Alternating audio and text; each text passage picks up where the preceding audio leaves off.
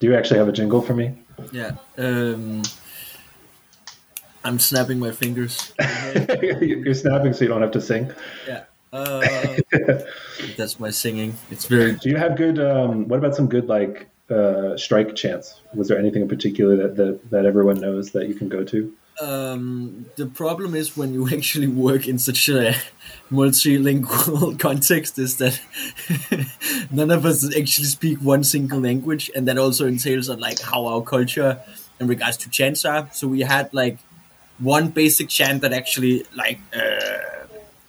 started also coming to the other demonstrations and strikes that we did, which was no more pay cuts, and that's not really like. In English, everyone would say no more. Yeah, no more pay cuts. We just said no more pay cuts. Yeah, but we also had another one which was really nice that I actually heard for the first time, which was like Volt, shame on you. So like you yelled that instead. So like trying to shame the company, and that's not like very vocal in like a really nice musical way, as you can probably hear. Like Danish is always like this monotonous. So like trying to ask me to be like in a more like Italian kind of chant, like football chant, not gonna happen, man. You don't need to be somebody you're not. You can just say like, in fact, how about like Wolt. If you just repeat that a couple times, that should do the trick.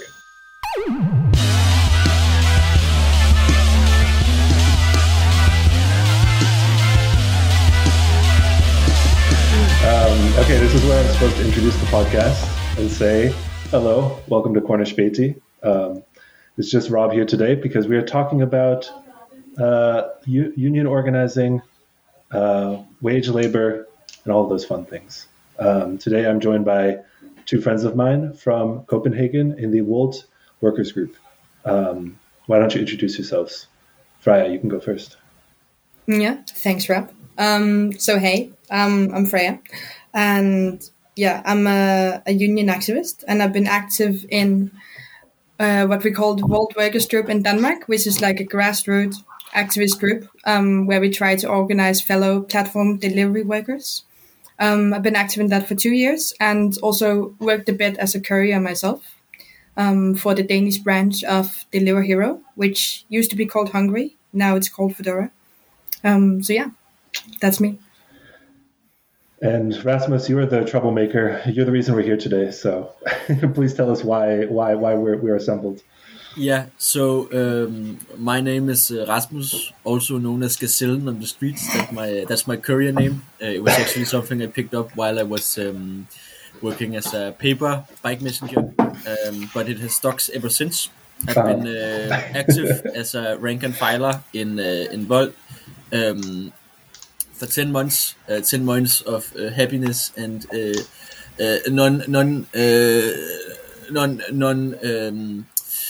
cooperation, I might say. It's been a hell of a ride. I've been trying to, with my colleagues, to try and organize for better working conditions with Freya as well.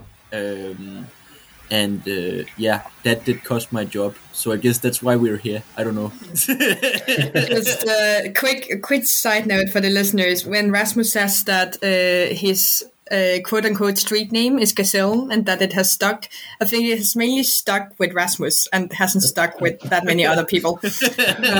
No. If you ask any bike messenger on the street, Copenhagen will call me. Yeah. It's true. You have no empirical evidence, which is like a case on case in regards to evidence. So I can say whatever I want. Well, I do. Rasmus, I do. It does. I do have the impression that Rasmus can make some things go viral, and he made this podcast happen. So I guess I'm inclined to believe him. Yeah. We will talk about why we're assembled here today, and a little bit about the state of organizing in the delivery sector in Denmark and in Copenhagen. But first, I think we need to go through some of the background, some of the history, because it's different in every country. I feel like I still don't fully understand all the rules in Denmark and the organizing culture and the union culture. So I guess we should start there. But because this is Cornish Beatty and because our listeners love one thing and one thing above all, I need to ask you about the recent elections in Denmark. Do you have any comments? Anything that would be relevant for our discussion today? Any particularly crazy characters or exciting stories that to entertain our lovely listeners? I guess one thing that we might comment on is that we actually got a formed government now, but I don't know if do you have anything really exciting to add about the elections? They were really boring, actually. Elections were quite boring. So I guess to understand the current parliamentarian situation in Denmark right now, so we have had almost 4 years with a center-left government. And even though we had a lot of austerity and stuff, we also saw actual improvements for the first time in very long. Now there's been recent, essentially a month ago, we had elections, and now there's been a center-right government formed with the Social Democrats and the Liberal Party and our center-right party. It looks very bleak. Yes, I guess that could be the name of the center-right party. This is a very weird, internal Danish fact, but if that's what the listeners want. So the name of this center-right party is Moderaterne, and it's a very new party. And there's a very famous Danish political drama called Borgen, where the lead is she's a social liberal as well. And she's portrayed as this amazing politicians with very high moral standards. And her party is called Moderaterne. Mm-hmm. And so they stole the new party in the government has literally stolen the name of a TV show. Yeah. Mm-hmm. So I think the TV show could have been more creative. They're trying to. Is it really so simple? That's what people want. That's what people want. Moderation. But so now our the parliament situation is also that you see both political leanings from the left and the right being essentially put out of what you can say influence in regards to that we have a center-right government, so they will just continue doing the status quo that we have been seeing with the austerity measures, as Freya has mentioned before, and also for the first time we also see that they are not only just looking with this new government. They have made a document and told what is going to happen, not only for this election cycle, but it's a very timeless document.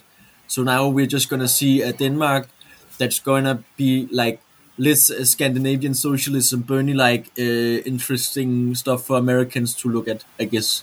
And what else is to say? We had a former Minister of Immigration who actually got put into jail for breaking some human rights laws. Now she's in the fourth biggest, I think it's the third biggest party in the parliament now. So it's going to go really, really, really right wing and very, very center. So just like every other European country, I guess. Yeah, and this despite the fact, as I understand, that the center-left bloc that was the previous government technically had enough seats in order to continue the bloc, but then the Social Democrats sided with the center. You don't question the social democratic narrative, man. No, that's a very good point, Rob, and I think that's very central also to understand that the nature of the Danish social democracy, they have actively chosen to side with the right this time. And I mean, historically speaking, they've been right-leaning or very center-leaning for many decades now. We had during the late 2000s or 2010, 2011, 2012, we also had a social democratic government that carried through some of the worst austerity measures that we've seen for a long time. So it's not really a surprise, but it just confirms that they're not siding with the left. And it's been a very long time since they were an actual left-wing party. What, if anything, does this mean for unions and for labor rights and for organizing? My impression is that it's less than, or not so much, actually. Can you explain why that is? So I actually think there is something to comment on. in regards to this, because our unions have been actually very active in the elections of trying to push against the idea of electing a right-wing government. So I don't know if you remember the whole discussion about the mink culling, like the cull of minks. It went around like the whole internet for quite a while, and like there has been like an outrage against the whole Danish political establishment, which was the right wing in parliament has like tried to fetch on and tried actually to make their own narrative in regards to like we don't ever want Mette Frederiksen, our current prime minister and also our minister last election cycle, to actually be electable ever again.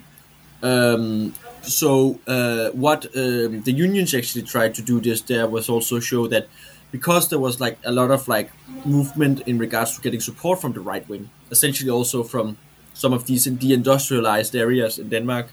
Believe it or not, Denmark is a small country, but you can actually see that there is actually like a divide in regards to like workplaces and industry, and as well as older workplaces actually move into Eastern Europe. So we had, for example, our union 3F, which is also the one organizing the food delivery sector. Henning Overgaard, he's our big guy. He's our union boss. He was saying, don't vote for the right wing because they will take away your pension and they will cut down your unemployment benefits and stuff like that. Then we also had like a really long discussion in regards to like trying to get like the whole just with like the European minimum wage. In Denmark, we have a free association of like collective bargaining, so we don't have a minimum wage in Denmark, which is like federally governed. So like he was trying to push that, and along with the other unions. But what essentially happened is they actually backs down on this claim after. So he said actually like not even like complimenting or congratulating on forming a new government, but also like it was pretty ambitious. Like he said, like it's a pretty ambitious government that they're trying to make now. Where you're just like, what the fuck, man? Like you don't even like feed the dog with your hand. You give the whole hand and then you give the entire body and then you just crawl in the dog's mouth. I don't understand. It's really weird. So like, with our union organizing now, we have a really weird situation where politically our union leadership is trying to figure out with this new that we don't have the same interests anymore. Like you can't go to the socialist parties and ask for them to fight for your legislation because we don't have that electoral backing anymore. So I think right now they try to reconfigure or engineer themselves into this influence, but I don't know. I don't think it's gonna happen. So we're gonna see probably like a union leadership that is gonna be very either passive or very reactionary in regards to like trying to say if we fight too much or are too aggressive during also because we also soon have like collective bargaining agreement negotiations for 2023, it can destroy something else. So they're like, let's not be too pushy. So this does have an impact on our organizing as well. And yeah, just to follow up on that really quickly. So what the new government has stated that they want to do is that they want to increase, it's like classic new liberal politics, like ABC, following the manual. So they're going to increase the labor surplus, meaning they're going to take away a holiday. They're going to reform the educational sector. So people are forced to get through the education faster. There might also, in Denmark, we have like a student benefit. They might also try to make that into like a private loan or something along those lines. They're probably also going to lower the unemployment benefits, like all the classic austerity measures that we know way too well. And yeah, as Rasmus said, like as in every other like at least every other European country, the social democracy and the union movement are very entangled. A lot of people who are elected as union officers or like chairs of unions are a member of the Social Democrats, and they are not going to criticize the government of the party that they're a member of, or they're at least going to do it very mildly. This means that the chances that we're gonna like see, as Rasmus said, like aggressive measures, strikes being called, and all this is going to be lowered. The good news is that a lot of things in the Danish labor law are not left to the politicians to regulate, but that's left to like the general agreements.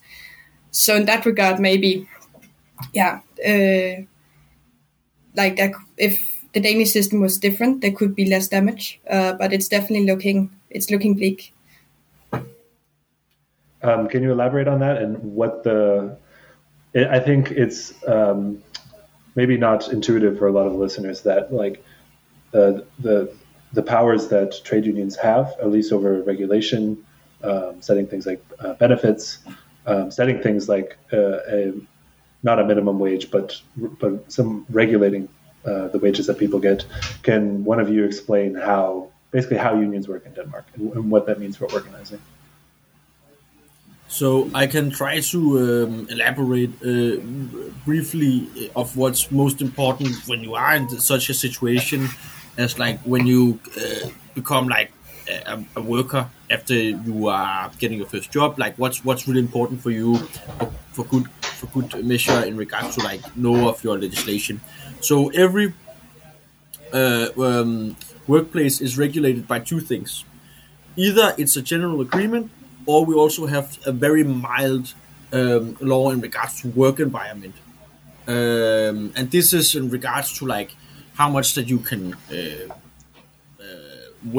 carry, like the degrees in your workplace, how many hours you're supposed to work during a shift. So like you need a resting period, which is 14 hours between the shift, for example. And then we have stuff in regards to pay. That's all in the general agreements. These are free associations. So this has been regulated in Denmark and also the other Scandinavian countries in a free association in regards of you have two different branches. So like a union federation and an employer association meeting up to negotiate general agreements. Usually this happens in a very bureaucratized way.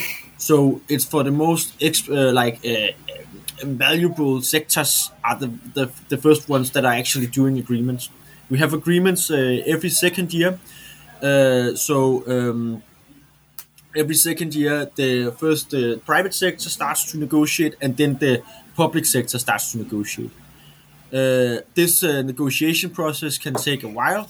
Usually it takes over also first a year for them actually like to try to make out a draft in regards to like what do we think about pay increases, what do we think about how much time that we have to work, what do we think about pension, stuff like that.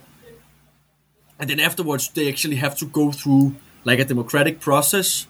And when I'm saying democratic, it's democratic by proxy. So they actually meet up these two branches and meet and talk. And after that, a draft is put forward as this is what we can vote on. And usually it's the metal workers union that actually start.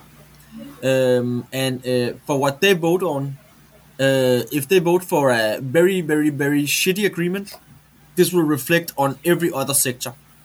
Because it starts on who's actually like the most valuable workforce, the most valuable sector is like the one that's actually like most important for the labor power. So in regards to like stuff with like unemployment benefits, work environment, stuff like that, that is legislation that's like directly under parliament. But other than that, this is like regulated between these two branches here.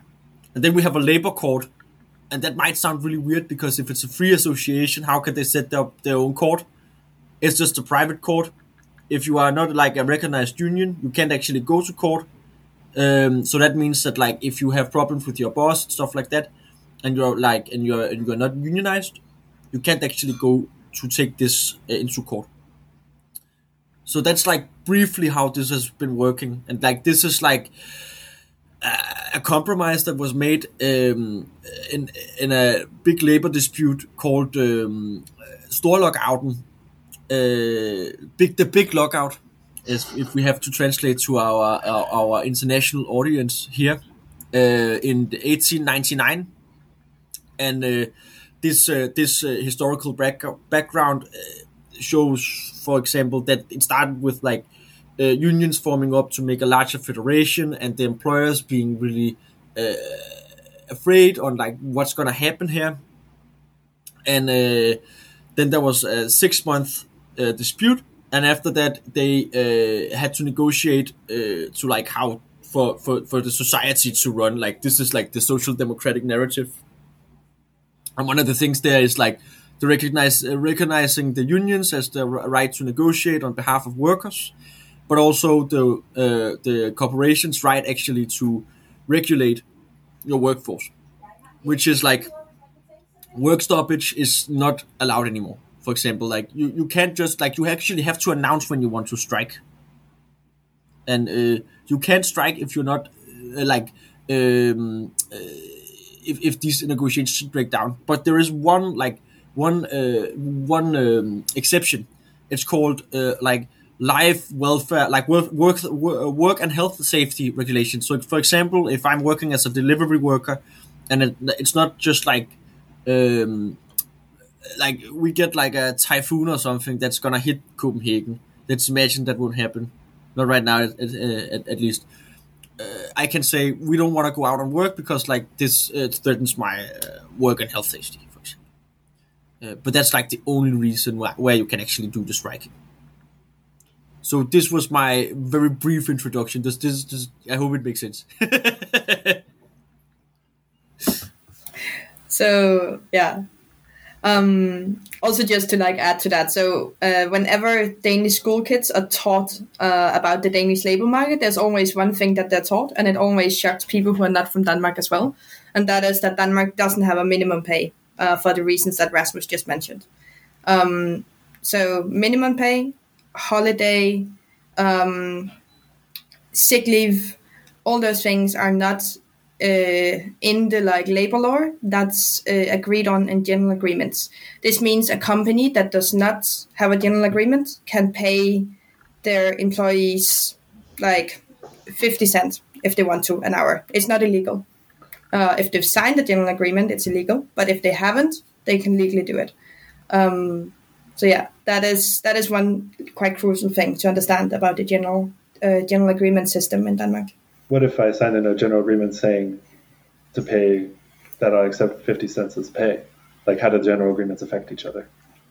So that wouldn't happen. Like the thing is that unions would like negotiate on like there's a standard for the industry. Yeah. One thing that keeps surprising me in talking to both of you is that a lot of things are based off of I don't know, like implicit agreements or the way things are done, or this is just like the standard you operate off of. And then, for example, you get fired, Rasmus, and they're like, well, they're not supposed to do that. I'm like, well, it seems like they're not supposed to do it, but this system to me, I wouldn't feel very comfortable with it personally, just saying like, no, it's the way things are done. It'll keep being done this way. Yeah. Well, like, I think in regards to my situation, and I think we will probably go more into that as well. What was actually a problem here is that I'm seen as a small company, and because I'm not and along with a lot of other delivery workers under these conditions are misclassified, and when we are misclassified as not as workers, legislation and the social dialogue around it, like holiday pay, sick leave, maternal leave, all of this is put out of place. And when that happens, for example, they can fire me from one day to another. And of course, yeah, this is not like an ideal. I think for us, in a Danish context, we'd like for like this misclassification to end. Like we want to get reclassified as workers. But the problem here right now in like the Danish labor market, we don't have a common like your residual legislative term on what is a worker. And because we don't have that, they can do this. Like in every small bit of law, some might indicate that you're a worker, but not a general, comprehensive one. So that's why companies like this can do it. And this is like a very Danish thing. Yeah, and I think that also, like, you hit a very sore spot, Rob, because there are so many cracks in this model. And I mean, understanding the general agreement system, not just in Denmark, I would say, but like the way that it is in many European countries, is also to understand that this is a system that's based on the idea of collaboration. It's based on the idea that both workers and employers have an interest in stability. So the employers, the capitalists, have an interest in workers not striking all the time and being able to produce like fairly steadily. Workers have an interest in not having their pay cut overnight and also have some like minimal amount of social security. And this is the compromise that the whole like general agreement system is based on. Then now we have the problem that there are, I mean, after decades of neoliberalism, more and more companies are not interested in having a stable workforce. They're interested in having this turnover workforce that they can use one day and throw away the next day. And that is what we see with these platform like companies. That is how me and you and Rasmus have been employed. And the problem is that the general agreement system is not geared for this. It doesn't know how to handle it, and it doesn't know how to combat it. And right now, the Danish unions are shitting themselves because union density has declined and will continue to decline. And this whole model is also based on enough companies signing general agreements and enough workers being organized. So when we are in a situation where union density is declining, unions do not manage to actually organize, they do not manage to deal with cope with this new context, then, I mean, there are more and more cracks in the system, and our labor market is getting more insecure. I'd like to ask about one thing in particular, which is that union density is going down, which it is, I think, in most countries, people are familiar with that. But in Denmark in particular, that there are like apolitical, or you could even say yellow unions, are also increasing in numbers from that share. Could you explain that dynamic and why people might switch to those unions? Yeah, so in 2019, I believe, there was a report released that concluded that like union density was down to like 53%. If we go back to the 90s, union density was up around like 70% on average. 53% is now the new average. They try to track how has this happened? And as you said, a lot of people have actually quit the membership of the traditional unions and then signed up in like a so-called apolitical or yellow union. And I think, to answer your question, the reason for this also comes down to during the late 90s, the 2000s, there was this whole idea that like liberalism had prevailed, and this like very individualist discourse, and unions tried to tap into this. Like they were like, okay, our discourse about solidarity and community, it's outdated, it's out of fashion. Then they hired a shit ton of like very expensive consultant companies to come up with a new discourse. So one of the major unions in Denmark, the Office Worker Union, for instance, and I always use this example because it's very sad, but it's very it illustrates the point very well. The Office Worker Union used to have the slogan "Together we are stronger." In the 2000s, they changed their slogan to "Together you are stronger." So the traditional unions have very knowingly, eyes open, tried to tap into this individualist discourse, try to frame themselves as provider of a service, provider of some sort of security. If you get fired, you can get help. We have lawyers, they can help you. The problem is, though, that it also means that less and less people have active experience with labor struggle.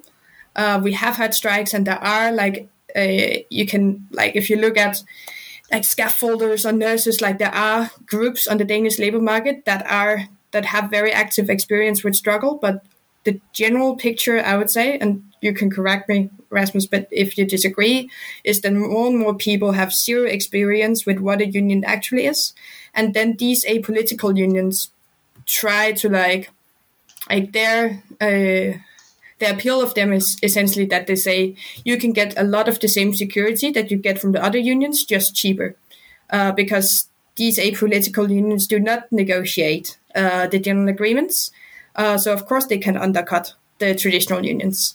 And a lot of people sign up in these unions because they've lost faith in the traditional unions. They haven't felt any improvement in their actual work life. And then they think, well, I might as well just, get the security that I need as a worker, but get it for cheaper money. Yeah, I think I mostly also agree on the analysis of FIRE, but I think while the emergence of alternative unionism, because let's call it that as well, of yellow unions and trying to look into this individualist ideology, more or less we also see a different trend, which I'd say and would argue is arguably stronger, is the idea of not doing anything, the apathy that people are not even joining yellow unions. So the whole thing of trying to get yourself involved in an organization that talks about your workplace, that discussion or discourse is not essentially gone, but it's heavily restricted to a private sphere. That we see now that people, instead of trying to fight for their workplaces, they leave their workplaces instead. We talk about a silent, what is called the big silent quitting. What's it called again? The whole stuff about people leaving their jobs very silently. I think if you look on the Danish situation in that, I think it's a very interesting cultural phenomena going on. This also has something to do with people trying to take and live with the standards as they are right now. And I think what happened, if we have to look back in the 90s as well, is that we have one entire generation of people who got disillusioned, apathetic about their workplace situation. You can see it on the statistics in regards to people leaving their jobs much more quicker. People don't have the same kind of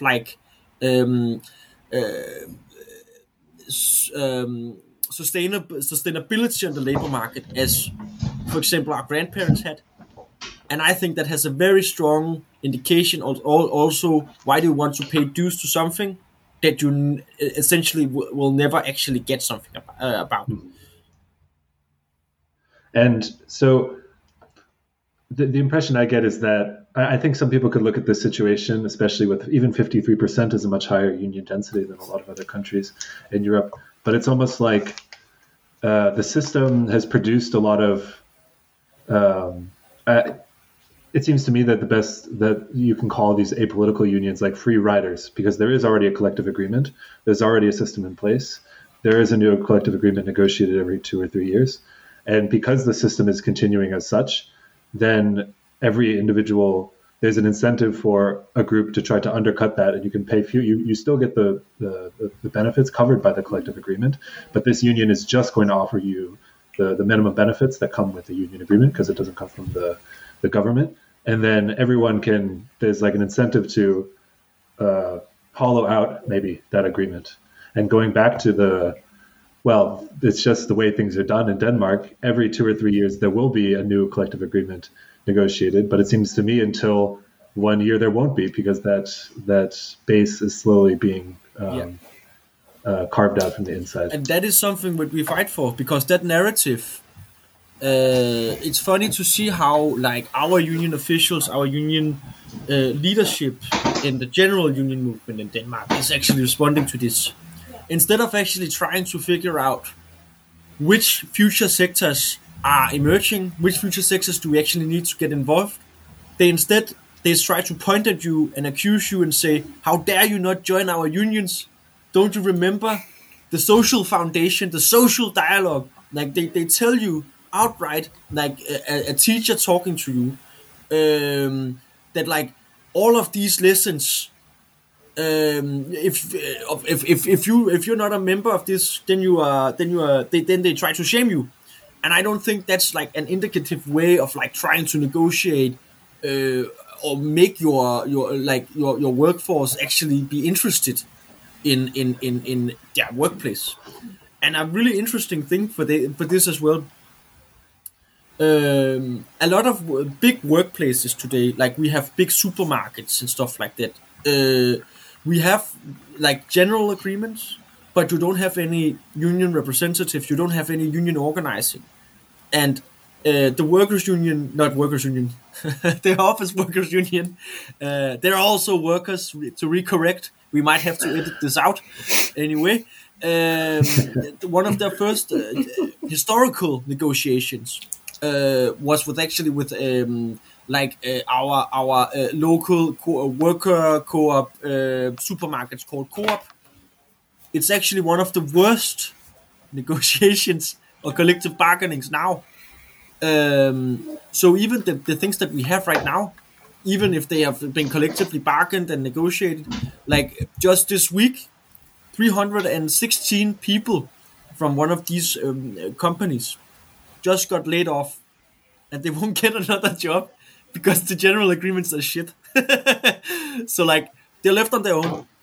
They can go on their unemployment benefits, but they probably won't get a job back in this shop or franchise. And that's also, I mean, the dilemma that you sort of raise, Rob, of like the free rider dilemma. Like it's a bit of a classic, and it's a like dilemma that the like Danish union movement and a lot of other union movements around the world are also struggling with. The whole question of we negotiate, but whatever the outcome of the negotiations is, apply to everyone. So you have seen examples of Danish union trying to incorporate like tiny benefits into the general agreement that only applies to union members to try to combat this tendency. But the problem is that if that's the strategy they choose, then you can also very, very quickly end up with like a top and a bottom labor market, like an A and a B, which I mean we also have today. It's not like that's not the situation today. I mean, also speaking of your situation, Rasmus, like getting fired from one day to another, that would not happen to a nurse or a scaffolder. So, yeah, it's like it is definitely a bit of a dilemma. But yeah, it's also the whole question of like one of the classic arguments that unions always use is that the more members there are, the better the negotiations outcome. But the problem is that, as you said, Rasmus, the outcome of the negotiations have been shit overall the past years. Like we haven't had a real wage increase for decades, like every other European country, right?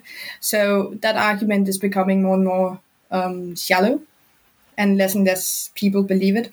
And then the unions try to tap into this idea of the historical debt that you mentioned, Rasmus. And a lot of the people I've talked to, also people who are very left-leaning, when they have to describe what they associate unions with, they would say the emergence of the welfare sector, the emergence of the labor movement. Historically speaking, there's a lot of like this idea of the historical debt that we owe to the unions is very strong in Denmark, and it's something that a lot of also young people are very conscious about. Problem is that it's not enough to convince people to spend a fair proportion of the salary on a membership, necessarily speaking. And to be honest, like I can totally understand, and like to come into the core of this discussion, definitely. We have to put in some terms to this, like this emergence of lecturing and this like general disproportionate influence or like democratic discussion in the unions is like because of business unionism, that we have unions that run like businesses. They try to provide you a product rather than this actually being a democratic member organization.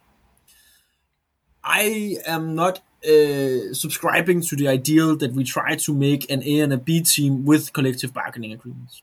Collective bargaining agreements are strategic, and if there's something that I've really understood being a non-unionized worker with a union membership in a workplace that's heavily non-unionized, like the Wild West, I would also argue that you have to build also on a force, not necessarily of people who are actually paying dues, but people that you can count with, like people who are actually interested in you, people that you can connect with, like a general understanding on solidarity.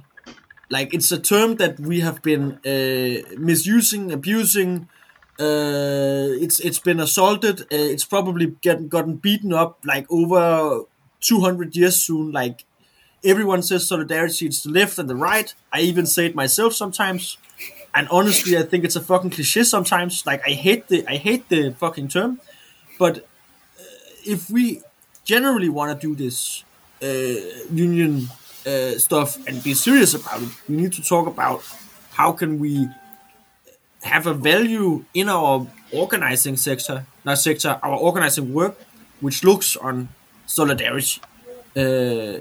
Because if this doesn't add up, then these negotiations will continue, as far as I say, and that's not good for the future, and it will also undermine the whole Danish welfare state, which is not even a problem. I don't give a shit anymore.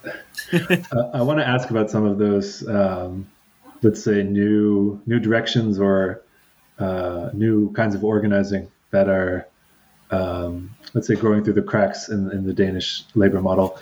I'd like to ask about the unions themselves, because I know, like in a lot of countries, in Germany, it's certainly the same. In the U.S., there's some unions have rediscovered organizing. What's the state of that in Denmark? I think I would like to return to my favorite example, the Office Workers Union. I used to work there actually as a student assistant, and when I worked there back in 2017, I was called in for a employee seminar. All the employees of the union were sat down in the cafeteria, and then we had a talk from one of the top level union officials, where he explained to us that now the whole thing, the whole concept, the whole foundation of the Office Workers Union was being redirected. Now the Office Workers Union was to be the organizing union, as if they had invented this holy grail.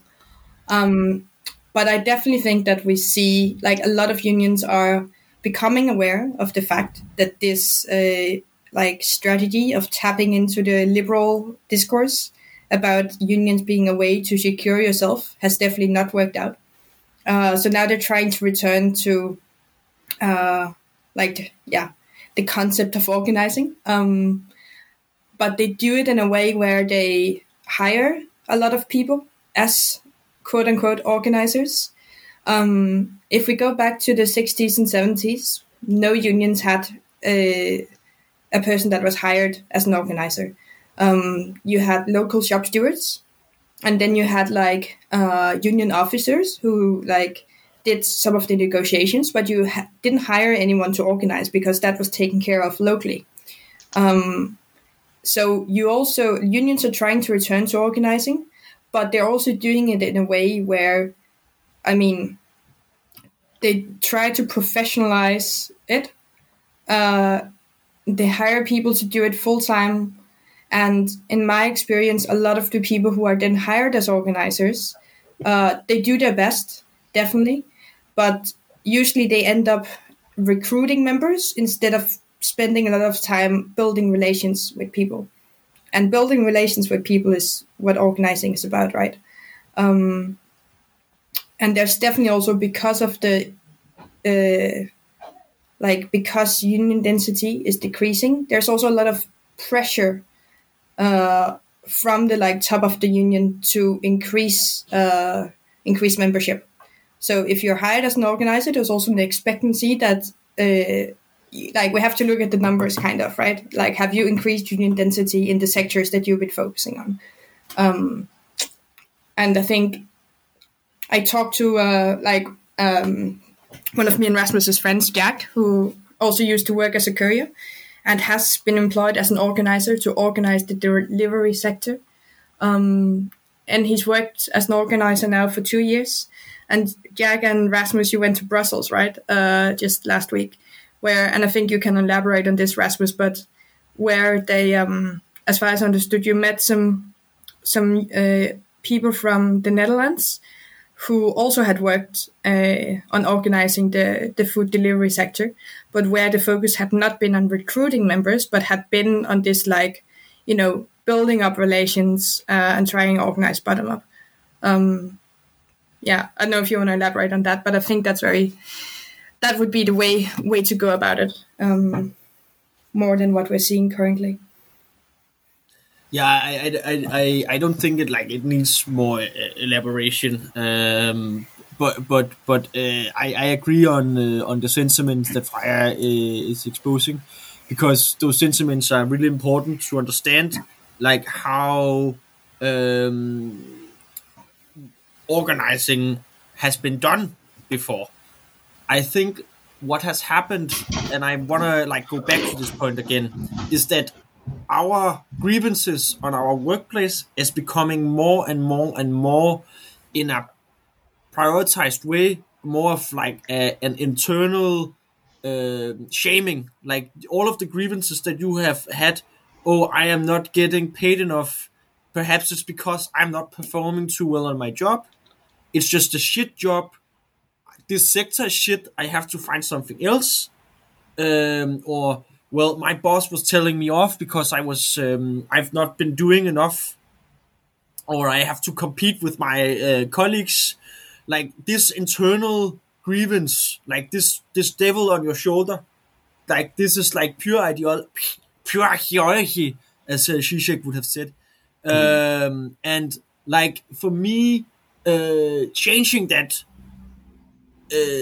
has been a hell of a way of trying to understand what has gone wrong, because I can talk to Danes about organizing and work conditions and all of these grievances, and people can agree, and they know the story, or how the unions were formed and stuff like that, but they're not inclined to do stuff, because I think the ideology on trying to internalize this too much to yourself has something to do with it. But then, for example, my sector where I'm organizing now and current and all, and been in and gonna stay in as well, is dominantly in another space where people are from backgrounds where they don't have the same kind of privilege. A privilege where they don't have the same kind of entry to getting a higher, climbing up the ladder because they speak Danish, or they have a red passport. So these people, they rely a lot on their communities as well, because one of the ways that you try to survive or try to enter society is through communities. So trying to reconfigure that, trying to meet my colleagues where they are at, for example, coming home to people, learning a lot about why people are here, has been for me one of the strongest ways of trying to unionize, by not actually trying to unionize. I haven't been pushing the union book. I haven't told them you need to read your fucking general agreement so you can get your wages up. No, it's been going out and eating our national dish with a colleague, for example. Or what's the national dish? The steak flæsk med persillesauce. It's it's pig, pork in persille sauce. Persille sauce. Does that work usually? What? Does someone join the union after they eat it? No, yeah, of course. No. but we gain confidence in this, like because trying to invite people into spaces is really good, and for me, that's not something I had been able to do with every Dane. Like, Danes are shy, and I think they're shy because the internal grievances, it has been adding up, and it's an ideological, historical process happening since the 90s. Also, just quick comment, no one is ever going to get organized if you tell them sit down and read your general agreement. General agreements are very unsexy to read. I never read my general agreement. And like the national disk that Rasmus has mentioned, it definitely splits the waters, but it's more sexy than the general agreement. That's for sure. Can we, I don't want to lose some of these threads, but I want to ask you both about the nurses' strike, because I think it gets at a lot of these the dynamics you're talking about, and I think it's a interesting, inspiring, but also just interesting story. Can Freya, maybe can you start from the beginning, how it came about and what happened? Yes. So if someone asked me like how the feminist movement looked like in Denmark, and when someone asks me what's going on in the broader labor movement, I usually point to the nurses. So what happened was that in 2021, we had general agreements for the public sector. As everywhere else, nurses had been running insanely fast during Corona, put under a lot of pressure. Back then, during the height of the pandemic, they demanded a higher pay, and they were told you have to wait to the general agreements or the negotiations about the general agreements. That's how the system works. Then they waited. There were negotiations. The result was, not very good, to put it mildly. And the argument for why they had to accept that was that it was Corona, so now there was also an economic crisis, and you couldn't, like, public spending had already increased, you couldn't increase public spending more by giving out higher wages. This general agreement was put to a vote. And this general agreement covers the whole public sector in Denmark, not just the nurses. The nurses, though, they were the only group that voted no to this proposal.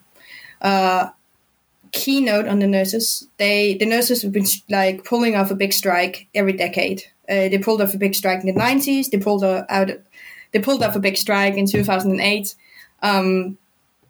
And they voted no again. Like, the nurses they're bitter and they're ready to fight for it. So they striked over the course of a month during summer 2021. As some of the people listening might remember, 2021, the summer 2021 was also the summer of the Euro Cup. So they striked in July, and if you had to pick a month to strike in, July is probably the worst month. All the other public sector unions abandoned them. Like, there were a few unions that supported them, but it was mainly the minor, more like radical left-wing unions. And the government, which was back then the Social Democratic center-left government, also ignored them. So the strike drowned in Euro Cup and holiday and stuff. Then fast forward to August, then the government intervenes and stops the strike. And this is another very important crack to highlight in the so-called general agreement model in Denmark, that the government has the power. The government holds the power to stop a strike, to intervene and stop a strike. This is based on the idea that the state is some sort of like neutral player in the game. And in the case of the public sector, this becomes very contradictory, more than it is with the private sector, because the government is also the ones that sets the public budgets, obviously. So the government intervened, stopped the strike. Fast forward 2 months, then the nurses start a wildcat strike. It's very disorganized at first. It starts with just one group of nurses walking out as a way to protest. And then the same happens at a different hospital a week later. And then they start doing rounds, essentially. So they take turns striking different workers at different hospitals. They strike for an hour a day because it's a legal strike, so they're fined for every hour they're striking. And this continued until late November. And this was very significant. You don't see public sector workers wildcard striking very often. And it's also significant because it was organized completely by the nurses themselves. It was organized via Facebook groups. It was a very simple way to do it, like walk out, stand outside for an hour, and then walk in or walk back in. One of the challenges was also that because it was so disorganized, then like I went to a lot of these wildcard strikes, and often they stood there and they didn't really knew what to do or what to chant. But a lot of them also came after it and learned it along the way. And you saw a lot of like nurses starting to coordinate as well and started to make alliances also with carers and stuff.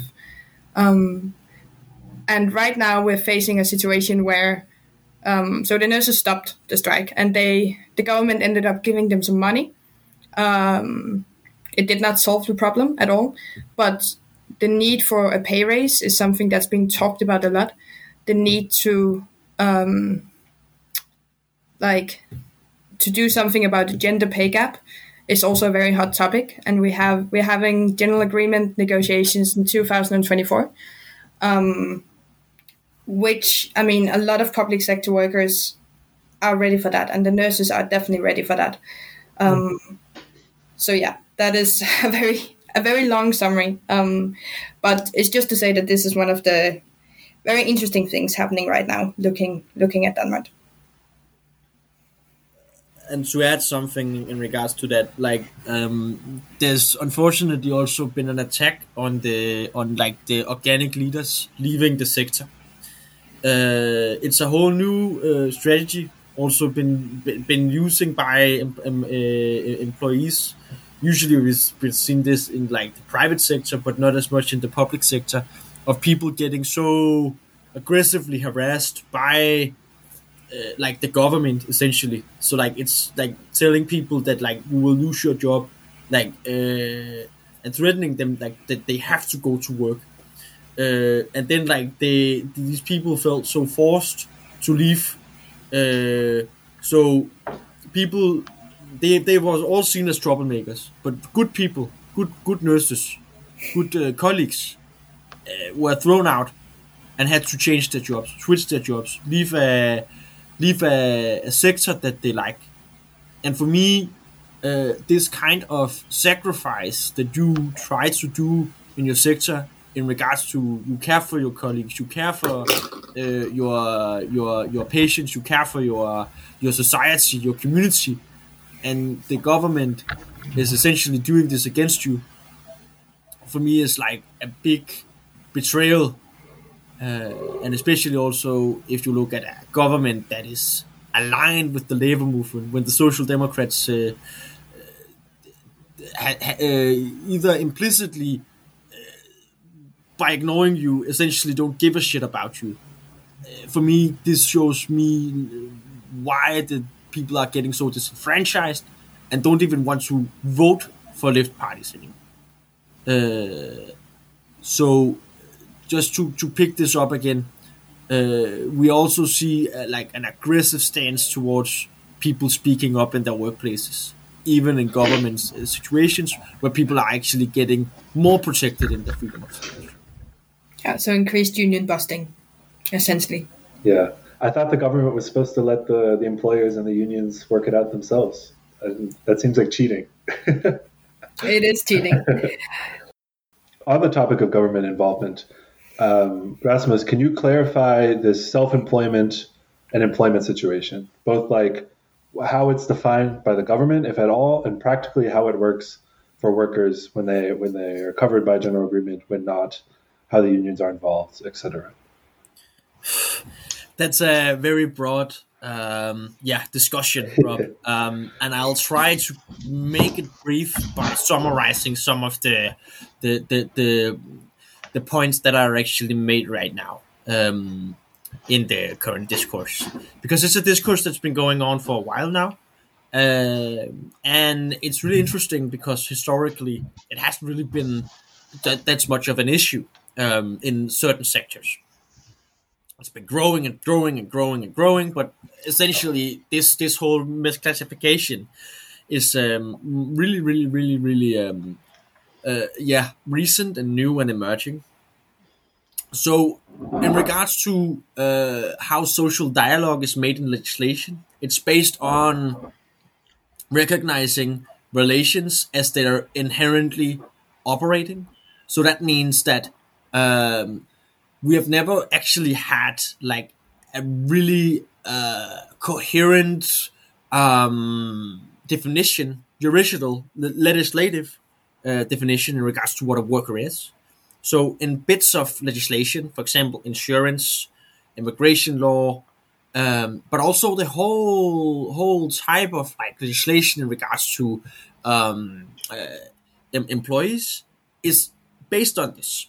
So if you're not covered by an employee relation, you just set out like different kinds of legislation that inherently doesn't make sense for you anymore. So you're not entitled to sick pay, holiday benefits, freedom of speech even. Like, you're not protected by anything because you can't go and say my workplace is inherently misclassifying me, for example, because they see you as a company. Like, for example, when you're for example like self-employed, you have your own company. Like, I would be able to set up my own like business and contract and stuff like that.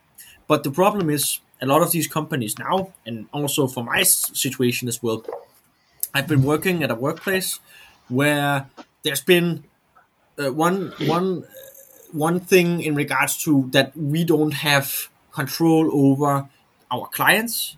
So even being self-employed, by using an app on my phone, a partner app, I have essentially been taking tasks from this app that I don't have any shares in. I don't even know like what the incentives are for like what kind of commission that they have to pay each restaurant. So all of these kind of things are like bogus. So we call this bogus self-employment. So what the whole thing that's been happening in Europe and essentially also in Denmark right now is because there's been an emergence of these platforms, especially in the food delivery sector. We have companies like I can just mention a few, like Foodora, Deliverit, Just Eat, Bolt. There's like Gorillas, and so on and so on and so on. Some of these are under like normal employee relation status, but some of them aren't.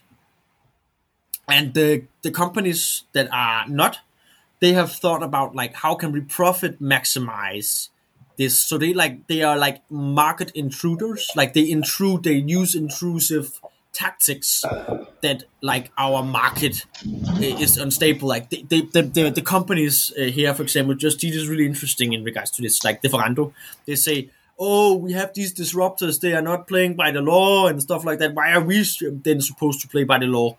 So because this has been happening, this is like an interest from both the left and the right, that essentially the class compromise that like the welfare state has made, the social dialogue is set apart when we are being bogus self-employed. So like there's both an interest from like the Danish employee associations and also the Danish labor movement and the restaurants and like society as a whole to fix this shit, because the misclassification has a lot of implications in tax, insurance, and companies being mistreated, essentially. And yeah, something I want to add to what you're saying, Rasmus, is also that, of course, this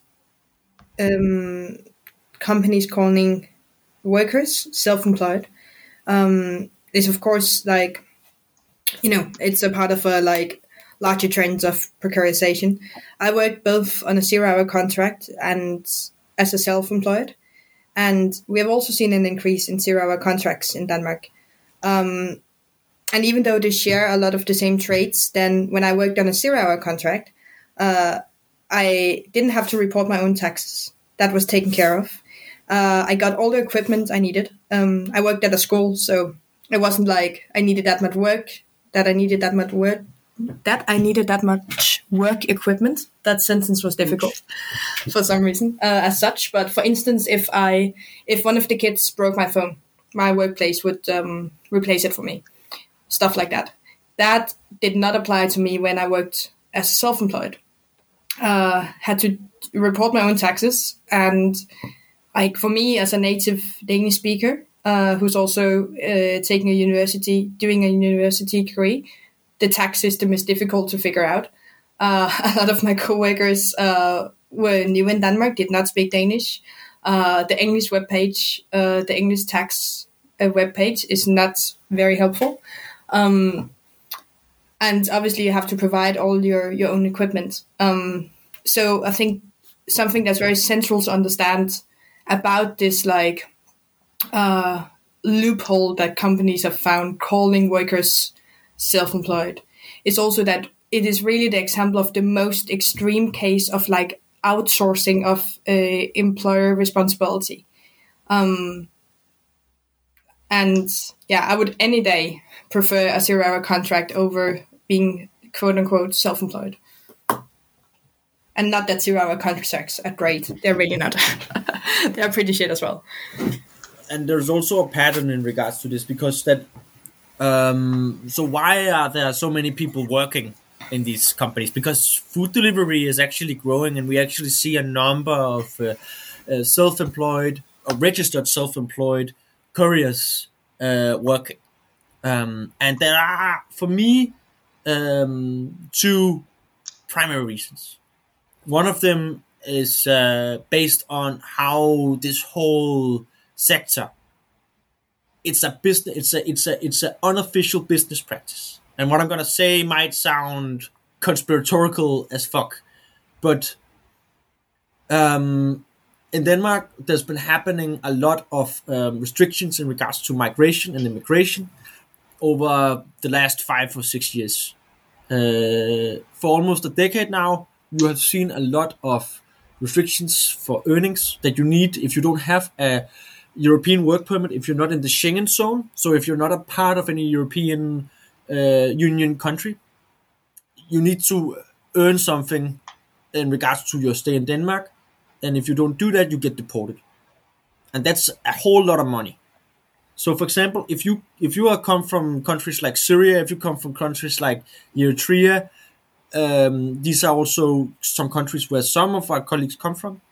They work 17, 18 hours. And I said something about that you have with employee legislation in regards to this, like that you need like a resting time. Like this is required. It's regulated through a normal contract, a work contract of 16 or 17 hours, if I recall. These people work like crazy. They work 10 hours every day on a bike, on a scooter, in a car.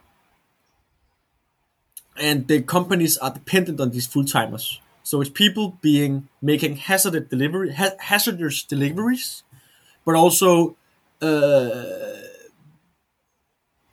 these companies rely on this because they don't want to spend money on this. They want to just do profit maximizing. Volt is a special case in this because we have because a lot of these self-employed couriers, they sometimes, and it's actually regarding to the season sometimes, it's like how the wind blows, because there's a lot of onboarding and a lot of turnover. So of course, like trying to talk about like who is the courier and what's the courier mindset, it changes like during the seasons.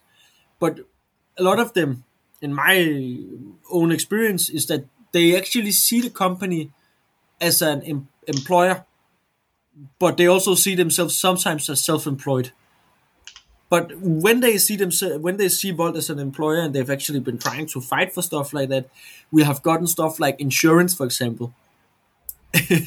When you are a Volt courier, you're self-employed, but you have an insurance, like a workplace would have an insurance.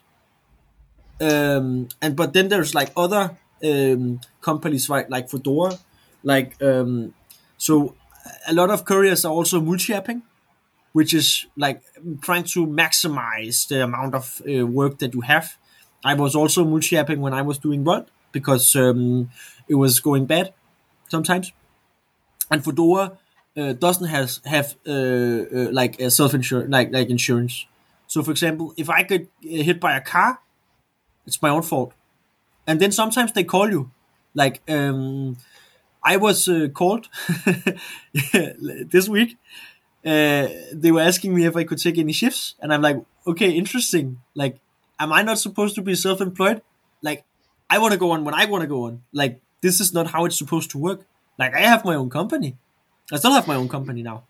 Even though, like, I work several career jobs. I have my own business. Like, and that's the problem with this.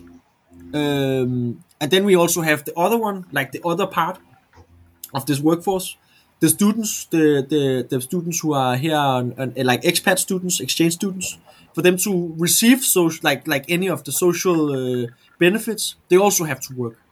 So two workforces, the full-timers coming from extreme precarity, and the other ones, people who, if they want to stay and study or try to make a better living, they need to, because the government has essentially made them to say how it is, a forcible work situation.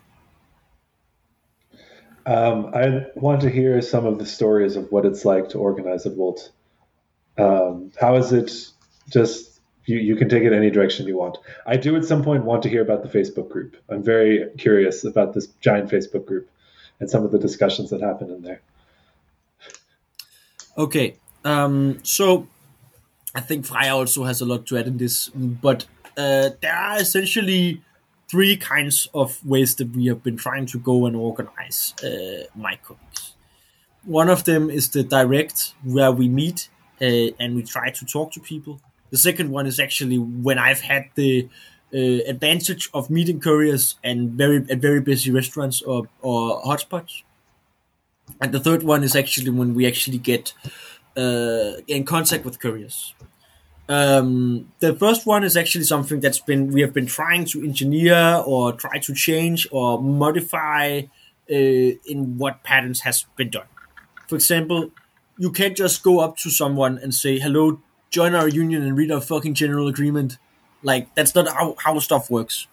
So basically, Freja and I, we have been standing outside of McDonald's 2 winters in a row every fucking Thursday for 3 hours when it's been fucking cold, when COVID was hitting us, and just talking to couriers. And we try to gather context. We try to hear about like how keep up the good the social dialogue. Like what's going on? How we need to know who's actually on the streets, but also like who's still doing this full time. Because like we need to focus on which groups and which group of people are actually those who are most dependent on the job, because these are the people we are going to see a lot. And this is also based a lot about, there are a lot of divides. Understanding this as a workplace is also very sectarian. Like people divide themselves into different communities based on language and culture. And then we also have like the Danish exception. The Danes are, the Danish Volt couriers are a very special vocal minority of people who are really, what can I say, special. Which are there, it's not people that we have been focusing a lot on. Like we have mostly been focusing on people who are dependent on the job and want to stay in this sector as well. So students is also something that we have been like not that involved in, because it has not made any sense for us to do that in regard to that. But mostly full timers. It's people who work as I said, 10, 12 hours a day. Most of them also actually have family. Believe it or not, like people actually don't just like go to sleep at a hostel and then they go out and work again. It's people who have a livelihood. Like if they don't go out and work, they will get kicked out. Simple as that. The second thing that we do, or I've been doing as well, and a lot of the other couriers that we organize with, is talking to couriers on the job. This is very stressful because like you go into a mind of like, of course you don't want to preach, you don't want to like do preaching to the choir. Like you just listen and you ask a lot of questions, and then you say, hello, we are some couriers who actually want to see our community talk about like our situation. We want to see our community, that we know a lot of people on the streets. We see each other a lot. Like I know who you are. You have seen me in the streets 5 days in a row. Why don't we ever talk to each other? Can I get your WhatsApp? And then I just have a contact list of a lot of couriers. Sometimes after that, like I try to arrange like we can meet up. Not talk union stuff, but like talk about courier stuff. Courier stuff is broad. It can be anything. It can be talking about equipment. It can be talking about different restaurants that are really shitty. But genuinely try to make the connection, because like unionizing, of course, that's not a political project. It's a project of something we want to do, but it's always in the background. Like unionizing is more like it's a phenomena rather than actually like you can't push like people to like you. Like you need to prevent people like just being a normal person. And the third one, as you mentioned, the big Facebook group.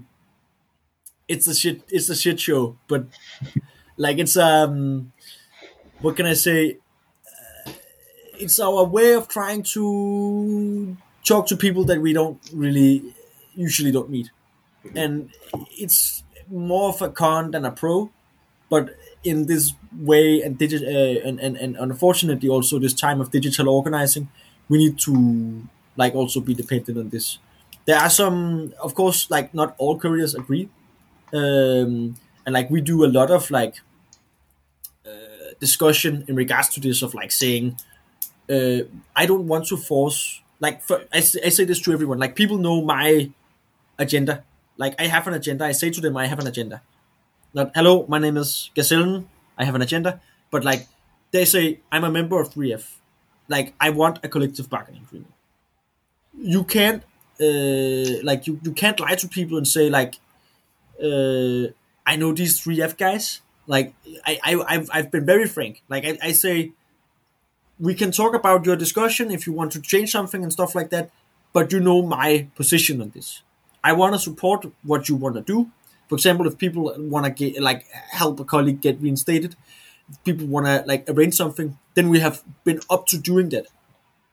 Sometimes this has been heavily based on blind faith, and it can go in every direction.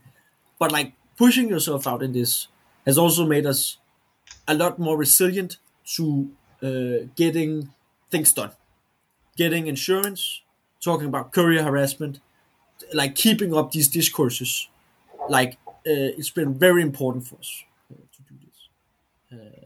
Yeah, I hope that was like an attempt to try to maximize or like summarize the points. Freya, maybe you can add some more to this. Yeah, and also just one concrete thing I want to highlight is now we talked a bit about insurance, and that's actually one of the victories, like minor victories, but still like a very important victory that we gained.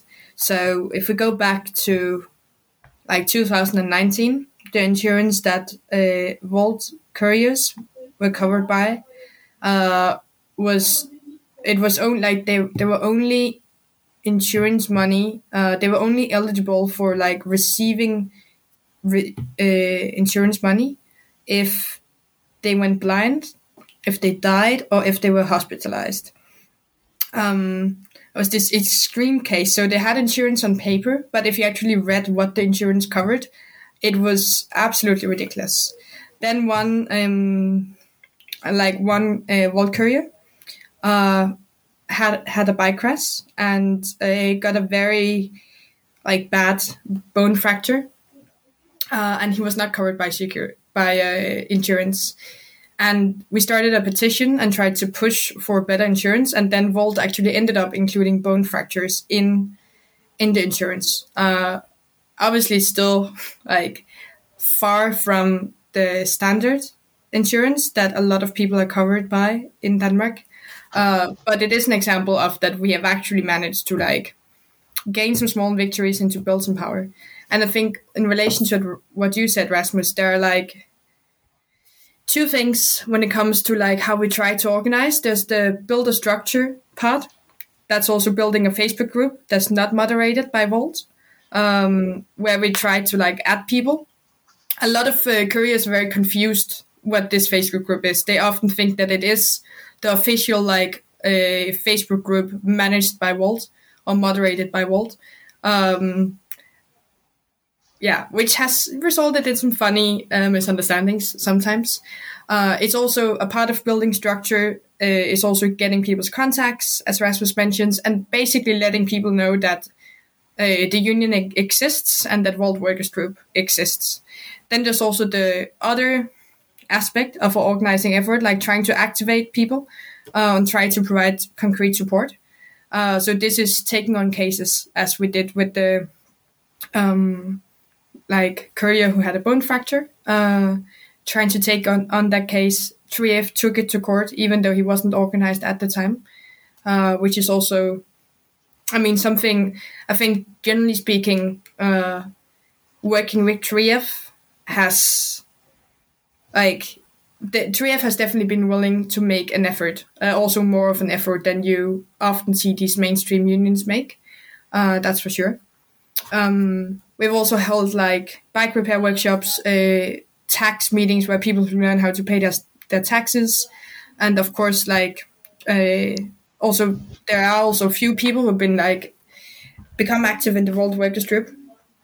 I think the thing to understand about Vault couriers and what can be difficult in the case of Vault specifically, and where it differs from Gorillas or Flink in Germany, is that the earnings are actually quite good sometimes when there's a high demand. The money can be quite good, especially if you compare it to cleanings or the cleaning sector, restaurant sector. You can earn more working as a courier. But it's also very much here and now money. And that's also the thing, a general agreement is not going to increase their earnings a lot. It is going to provide a more long-term security. But it's not going to be a massive increase in earnings, and maybe it's even going to be compared to when there's an absolute peak, it's maybe even going to be a decrease. But then the thing is that the salary is not going to be fluctuating that much. You're always secured a somewhat stable pay. But a lot of couriers are very much, for very good reason. Makes sense, right? But it's very much focused on how much can I earn here now, how much can I earn tomorrow, because people need money. We all do. And we have also faced a bit of distrust when it comes to, unions in Denmark are incredibly institutionalized. And this is no secret, and couriers also know this. So there's definitely also been a bit of distrust, which has proven difficult. On one hand, being a part of Vault Workers Group, which is very much a grassroots union group, has been good in terms of resources, and I think 3F has tried to also let us do our own thing to a certain extent. But it has also proven difficult because you are automatically a part of a very institutionalized union system that comes with some limitations sometimes. So that is also one of the dilemmas when it comes to trying to do grassroots within a major institution. You look like you want to say something, Rasmus. Yeah. But a thing which I have learned a lot about this organizing and why I have never actually been like disenfranchised because, like, to be honest, this sector is fucking terrible, like, to organize, because the sustainability and the future, and like nobody thinks about that. Not even the fucking companies. Like, they just change name or rebrand themselves, so like get bought by another like fucking shareholder or something. It's like the power of community, that is very reliant on people that you know. Like, as soon as you actually lose the faces on people that you try to organize with, your power extinguishes, like, if from one day to another. Like, if you don't talk to people, like, you know this as well. Like, if I sometimes compare this like to having a partner. For example, if you go and never see your partner, and you're just like, hey, do you want to go out for dinner tonight or something? And they're like, no, I haven't seen you in like a fucking year or something. Of course, like, people will treat you as like a stranger. This is not based on life experience, but hard lessons. Hard lessons, yeah. All of the breakups, all of them. But I think we have shown, when we have actually like gotten actual phases, and we talk to couriers, and couriers are in the steering and vehicle of change, which is something what Workers Group has been really good at, because we are not we are not dependent on legislation, because legislation can't help us. Like, we tell people frankly, like, I spoke to a courier, which we got reinstated like half a year ago, something. He shared our story with us and stuff like that. We found like his post on Reddit, where he said that he got terminated for some really weird grounds, like from one day to another. The same kind of reasons that I was kicked in, like losing his income from one day to another. Not the same reasoning. Mine's is actually like they gave me a reason and stuff like that, which is weird. Anyway, but we said to him, really frank, like, we can't help you with like getting a lawyer. We can't help you with like getting your job back from one day to another. I can't promise you anything, like, but what I can give you is the faith that we have a strong enough community that will actually give a shit. And when people start giving a shit, stuff gets done. We made one post, and we started like we were making a warning that we were gonna make a petition. We're gonna make hell. He got reinstated the day after. Like, for me, Bolt doesn't know.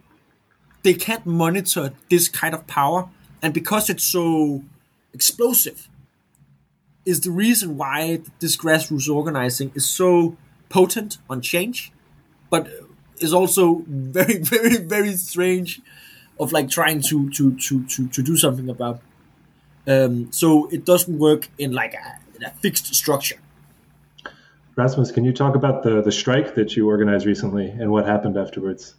Okay, so just to make a disclaimer, I wasn't actually organizing it. I was participating in something that was actually going on. Okay. So, and I just need to really clarify that. For obvious I'm not suggesting anything. And cases and stuff like that. Anyway, I and Freya and some other of our rank and filers in the group got in contact and know some of the Argentinian community of couriers. They have been really, really, really restless in regards to the impotence of increases in the sector. Like, wage increases hasn't been done per tag for over 2 years. So how measurements are done for wage increases is based on per distance, and the task fee is like 35 kroner, which is like €5 or something. Yeah, €5. Imagine that also being really shitty during an energy crisis and inflation in all of Europe, and like your so-called partner doesn't want to fucking meet up and talk about this is a problem. So people got really, really, really angry. And these couriers here, we have been trying to support them for a long time. Like, we've been talking and meeting up at different hubs where couriers are close by it, actually, to try and organize with them. So they know us, and like we have been supporting and doing a lot of assistance in their work, but it's been them who's like being at the forefront. So they announced that they wanted to do a rally the day on the election, which was a surprise for everyone. And we have had some difficulties in trying to organize for a while with them as well, because like there are some, as I said, not everyone agrees on which strategy or even have a coherent strategy.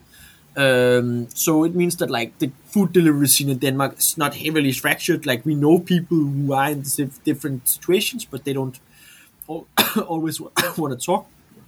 Excuse me.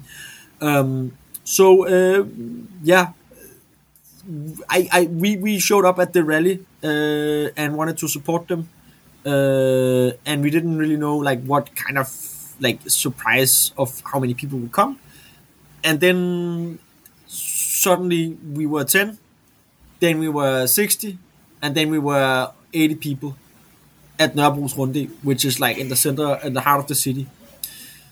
And it was crazy. People got like, we can actually shut down operations. So it evolved into a wildcat where people went online, they started taking orders, and then they just waited almost an hour, because in our contract, if you don't take, you can reject tasks within an hour without any penalties. So I know couriers has done this before, but this was like a trying to like not make a work stoppage, but like work by rule action. Does it make sense? Yeah. So like it was a strike. So what happened was that we went around the whole city. We went around also when the politicians were meeting up, like to talk about and announcing now the parliament election is going on. You can actually see like a rally of Bolt couriers coming behind and honking on their scooters and stuff like that. It was crazy, and like I was reluctant on like trying to engage myself fully, because it was for example, they know what I am, but I was a minority in this situation as well. So I didn't want to go and say blah, blah, blah, because I didn't organize it. I wasn't organizing it with Volt Workers Group. We were supporting them, but we were asked to hold a speech at the town square, and there I talked about us trying to ally ourselves with the other like courier groups, talking about the German conditions and the Belgian conditions, the French conditions, stuff like that. Like why that it doesn't make sense for us not to try and unite our powers. But I also said that Bolt is probably gonna shit on us. Like they will try to make a PR move. They usually do this. So don't get yourself ahead that even if they show themselves, we need to keep our pressure. And lo and behold, we came up to the headquarters, where the demo was supposed to end. They came out with a cargo bike filled with soda. Keep in mind that people have been trying to organize and trying to pressure Bolt for this claim for almost 6 or 7 months. This has been a claim for wage increases since a strike in February, actually, last year. These people are living from hand to mouth. People come out with soda. They try to give you a soda and they say like, this is an invitation to like a bogus dialogue, essentially, in their view. And I was so, I must say, involved emotionally at this point that I got angry. I was speaking to them in Danish and said to them, you only do this because these are migrants. You wouldn't even fucking take this yourself if people, if this was a Dane. Like, you wouldn't negotiate yourself with soda. How dare you? 5 weeks after, the day before the election day, I got a mail that I received that I was terminated. I was terminated for using my time as a Volt courier in this letter they say, for using every day to criticize the premise of the partnership, that I wasn't taking it serious. And the second claim, that I was threatening one of their workers. I can't go to court with this because I am a company. They terminated or deactivated me rather, actually, from one day to another. I lost a month's wages. I am now in a situation where, because we also went public with this, essentially now everyone knows this mail of termination. So now people can read and make up their own minds of this termination letter, whether or not I have been threatening. To live with this uncertainty creates a really anxious situation, to be honest. Like, of course, I live with a precarity on that it has taken a lot of personal issues with me. Like I had to, like my family is of course really stressed about this as well. A lot of my friends are really stressed about this. And I was, and I'm broke. I don't, I'm financially on my feet again now because I got a new job, fortunately, and I was multi-apping at the time as well, so I could readjust. But they essentially, terminated me. I have a growing suspicion it has something to do with my union organizing. But I cannot go to court because I'm a company and I'm not protected by legislative grounds. So this claim, or whatever the fuck I think in regards to this, doesn't even matter because we can't get a court ruling. And because we can't get a court ruling, I'm in a situation where I don't know why they fired me. They can say whatever they want. They have been using a lot of time to talk about my grounds, my motives, my motivations, who I am as a person. I have been called a revolutionary trying to disrupt the Danish delivery sector. I've been called a troublemaker. I've been called a agent. I've been called a mole. But most of all, I have been dehumanized. I get really offended personally. They have, they can go home to themselves, have and operate as they want to. Nobody has been hurt. Like, there haven't been thrown any they haven't filed any suing or something like that.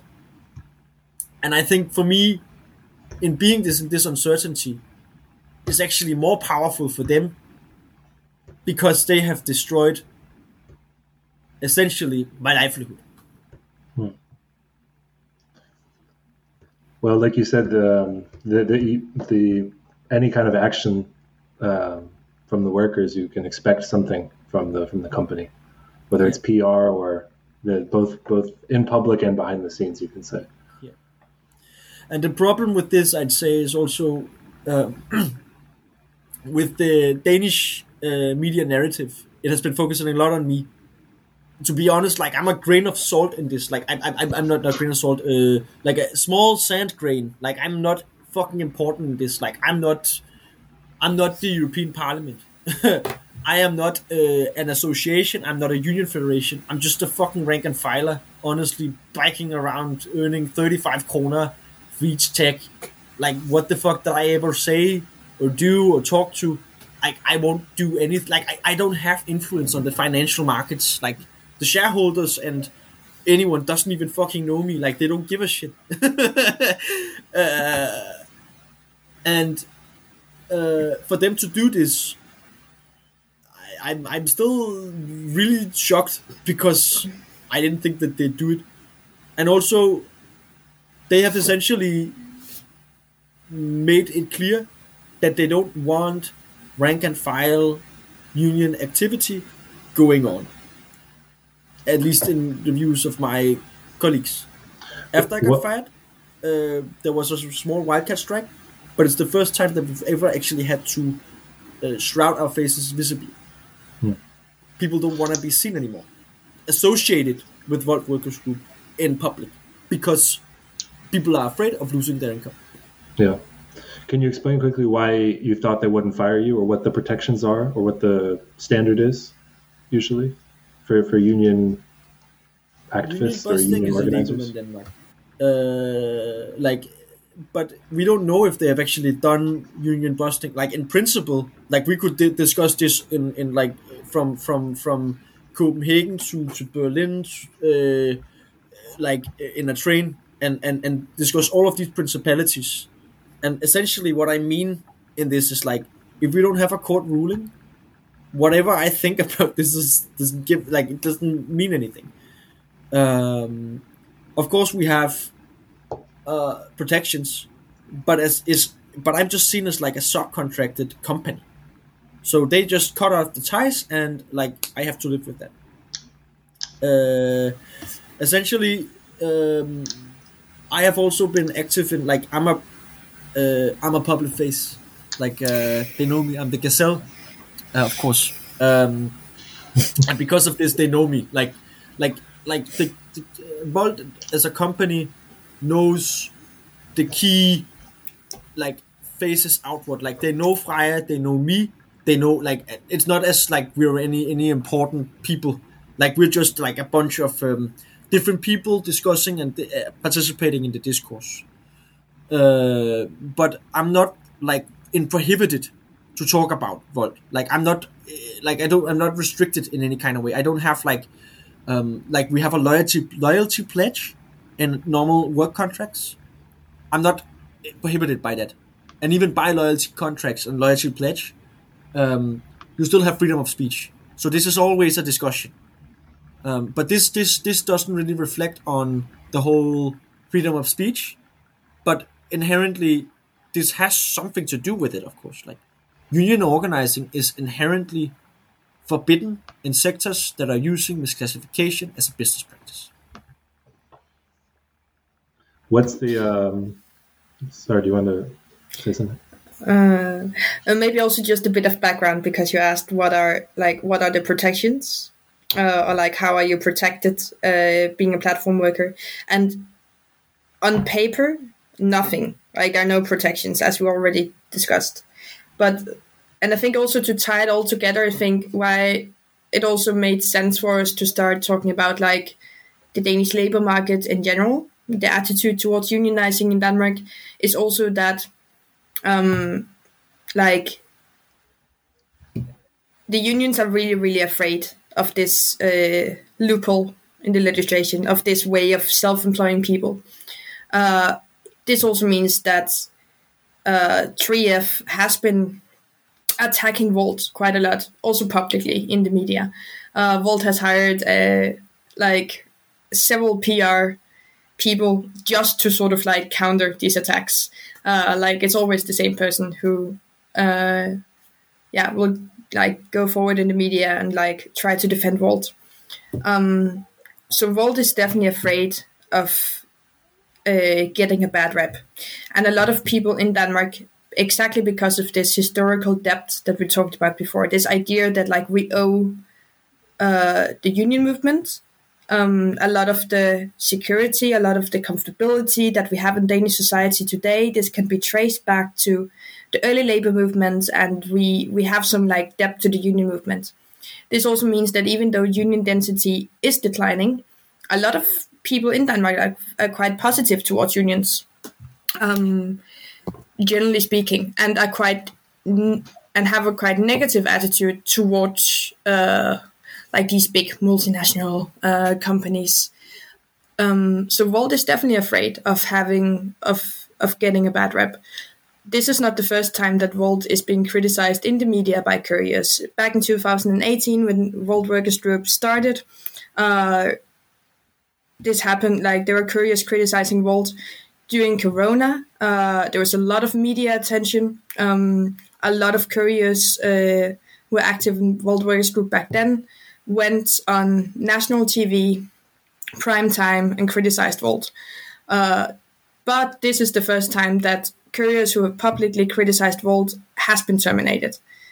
And when I heard that you've been terminated, Rasmus, I was really, I was a bit shocked, and I was also very worried, because I couldn't help thinking that if they are not afraid to terminate you now, like, you don't have any protection on paper, but if they have taken the step to terminate you, knowing that you would probably raise hell in the media, knowing that they would have to endure a bit of bad press, then, like, who are then protected? Like, if they are going to terminate you, someone who's, like, quite vocal, has a lot of, like, contact to the media, who's Danish, a lot of, like, your co-workers are very easy to terminate then. And as you mentioned, there were 80 people participating in that protest. So I think this marks a bit of a shift as well. Also, like, what steps Volt and other platform companies are willing to take, and how secure they are of themselves. Mm. And now Rasmus want to say something. Have we cut you off, Rob? Do you want to steer this in a different direction? But I think that was also, like, really important in regards to understanding the primary reasoning why I'm also really scared or worried or anxious right now is, like, because we know that they monitor people, like, they know, and we know, like, right now we are gathering evidence for people that we know got terminated, and I'm getting a lot of personal messages right now by people that I know have gotten terminated, and it's heartbreaking. Like, I can endure getting my name shit by like, for me that doesn't really matter anymore. Like, they have like, they can call me whatever they fucking want right now. Like, I don't know what to do. So, and my name it's gonna be forever, at least for the moment, with, like, being a shit steer or something. I don't know.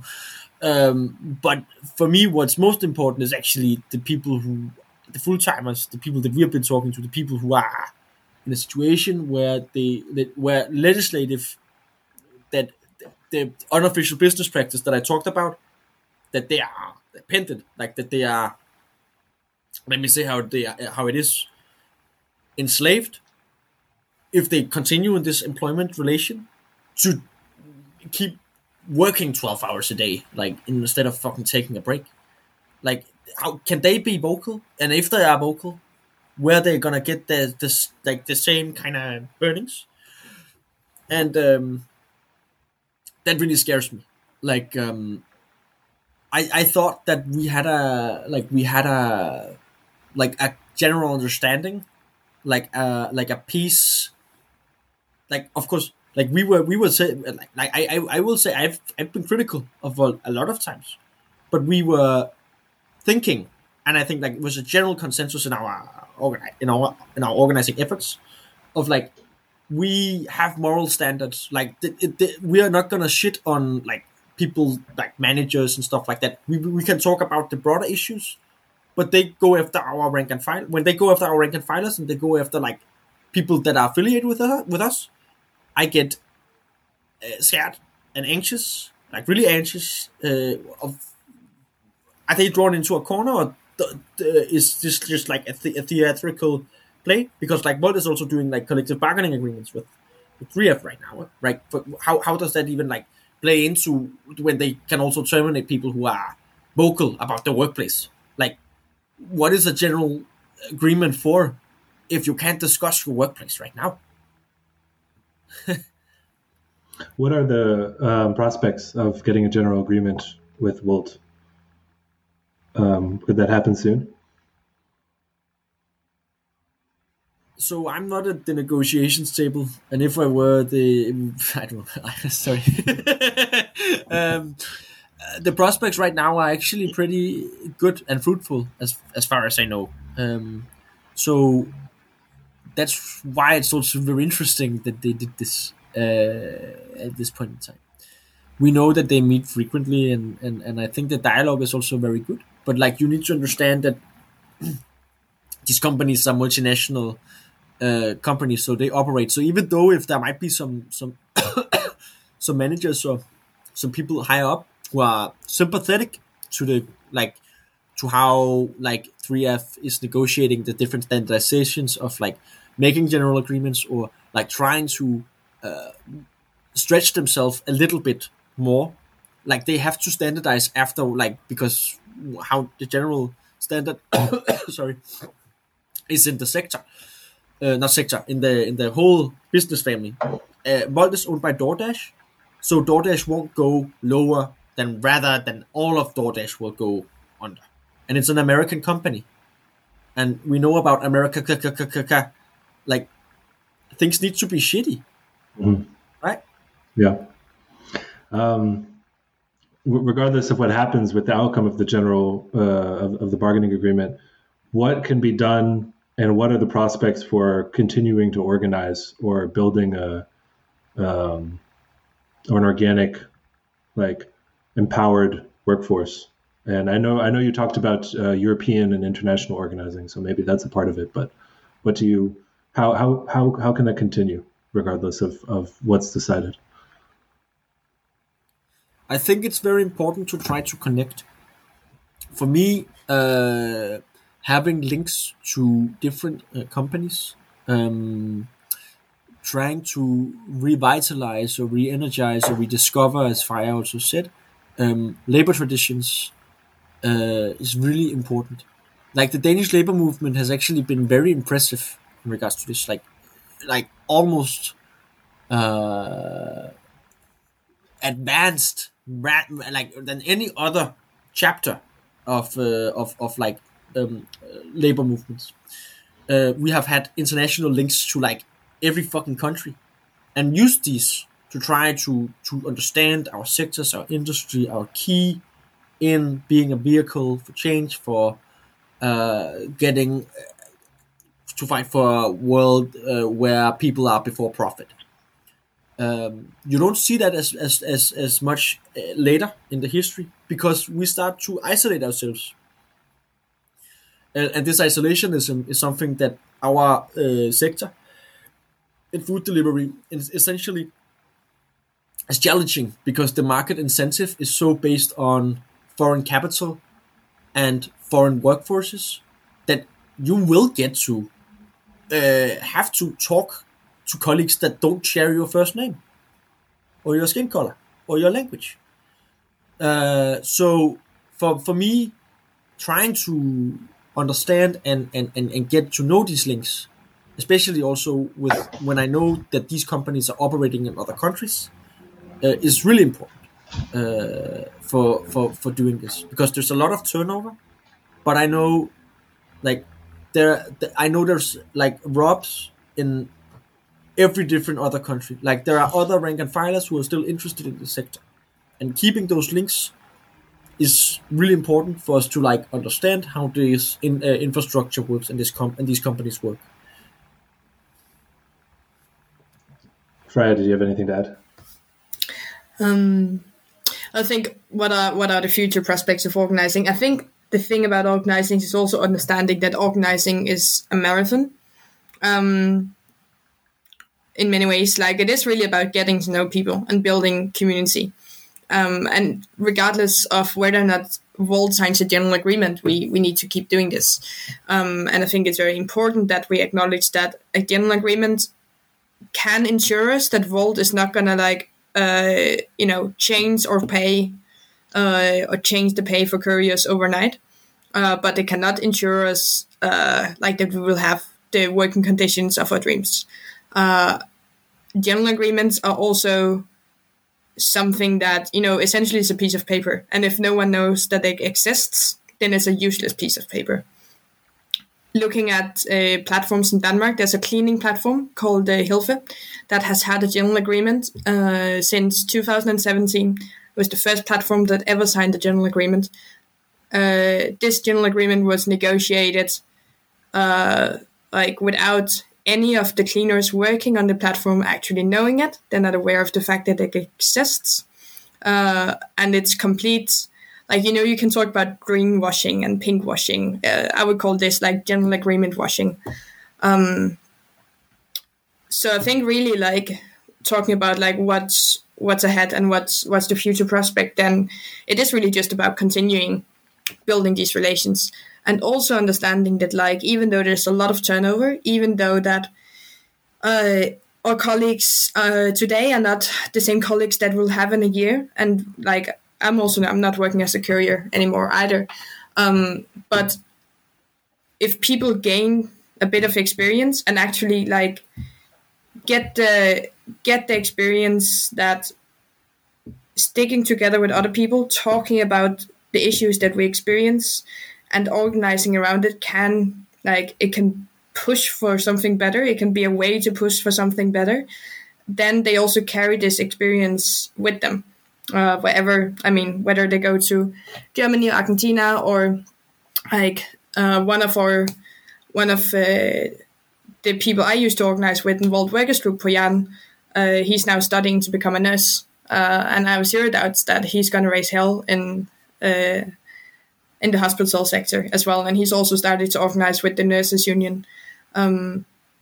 So yeah, I think what's ahead is the long marathon of organizing, regardless of whether we get a general agreement or not, and then acknowledging that even though that there are not massive changes tomorrow, then if people get the sense that we can build power, that's never lost. Yeah. And I forget, one of you said that organizing was about knowing and trusting one another, whether that's sharing a meal or supporting someone in their other life or career ambitions if it takes them to another country or another workplace. And the fact that I even know who the two of you are shows that you two have been doing something right up in Copenhagen. I think a lot of people know who you are. So I think that must mean you two are pretty good organizers. Likewise. Is there anything else you want to add? I would also ask you to share, Rasmus, I know you're a bit of a writer. I've read some of your pieces online. If you'd like to share anything in particular where people can find you or get more Rasmus in their life, or more Gesellen, I should say. Yeah, so I have had a few published pieces.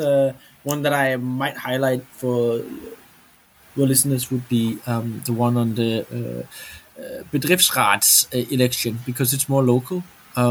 It's really interesting for me to look at how the whole organization actually went about. It was a report made from an outsider view, and it shows some really interesting things of what we could learn from a Danish perspective. And I think sometimes when outsiders are looking into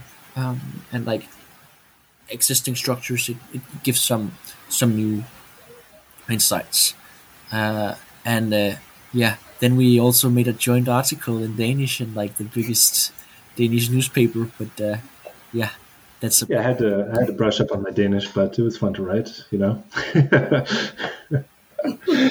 I will link to that in the description. Your Twitter account, Freya. Do you have any social accounts you'd like to? No, I'm a shitty Jenset. I'm a very shitty Jenset. I was. As you mentioned, Rasmus and Europe and me did an article, which is in Danish and even behind a paywall, so it's as inaccessible as it could possibly be.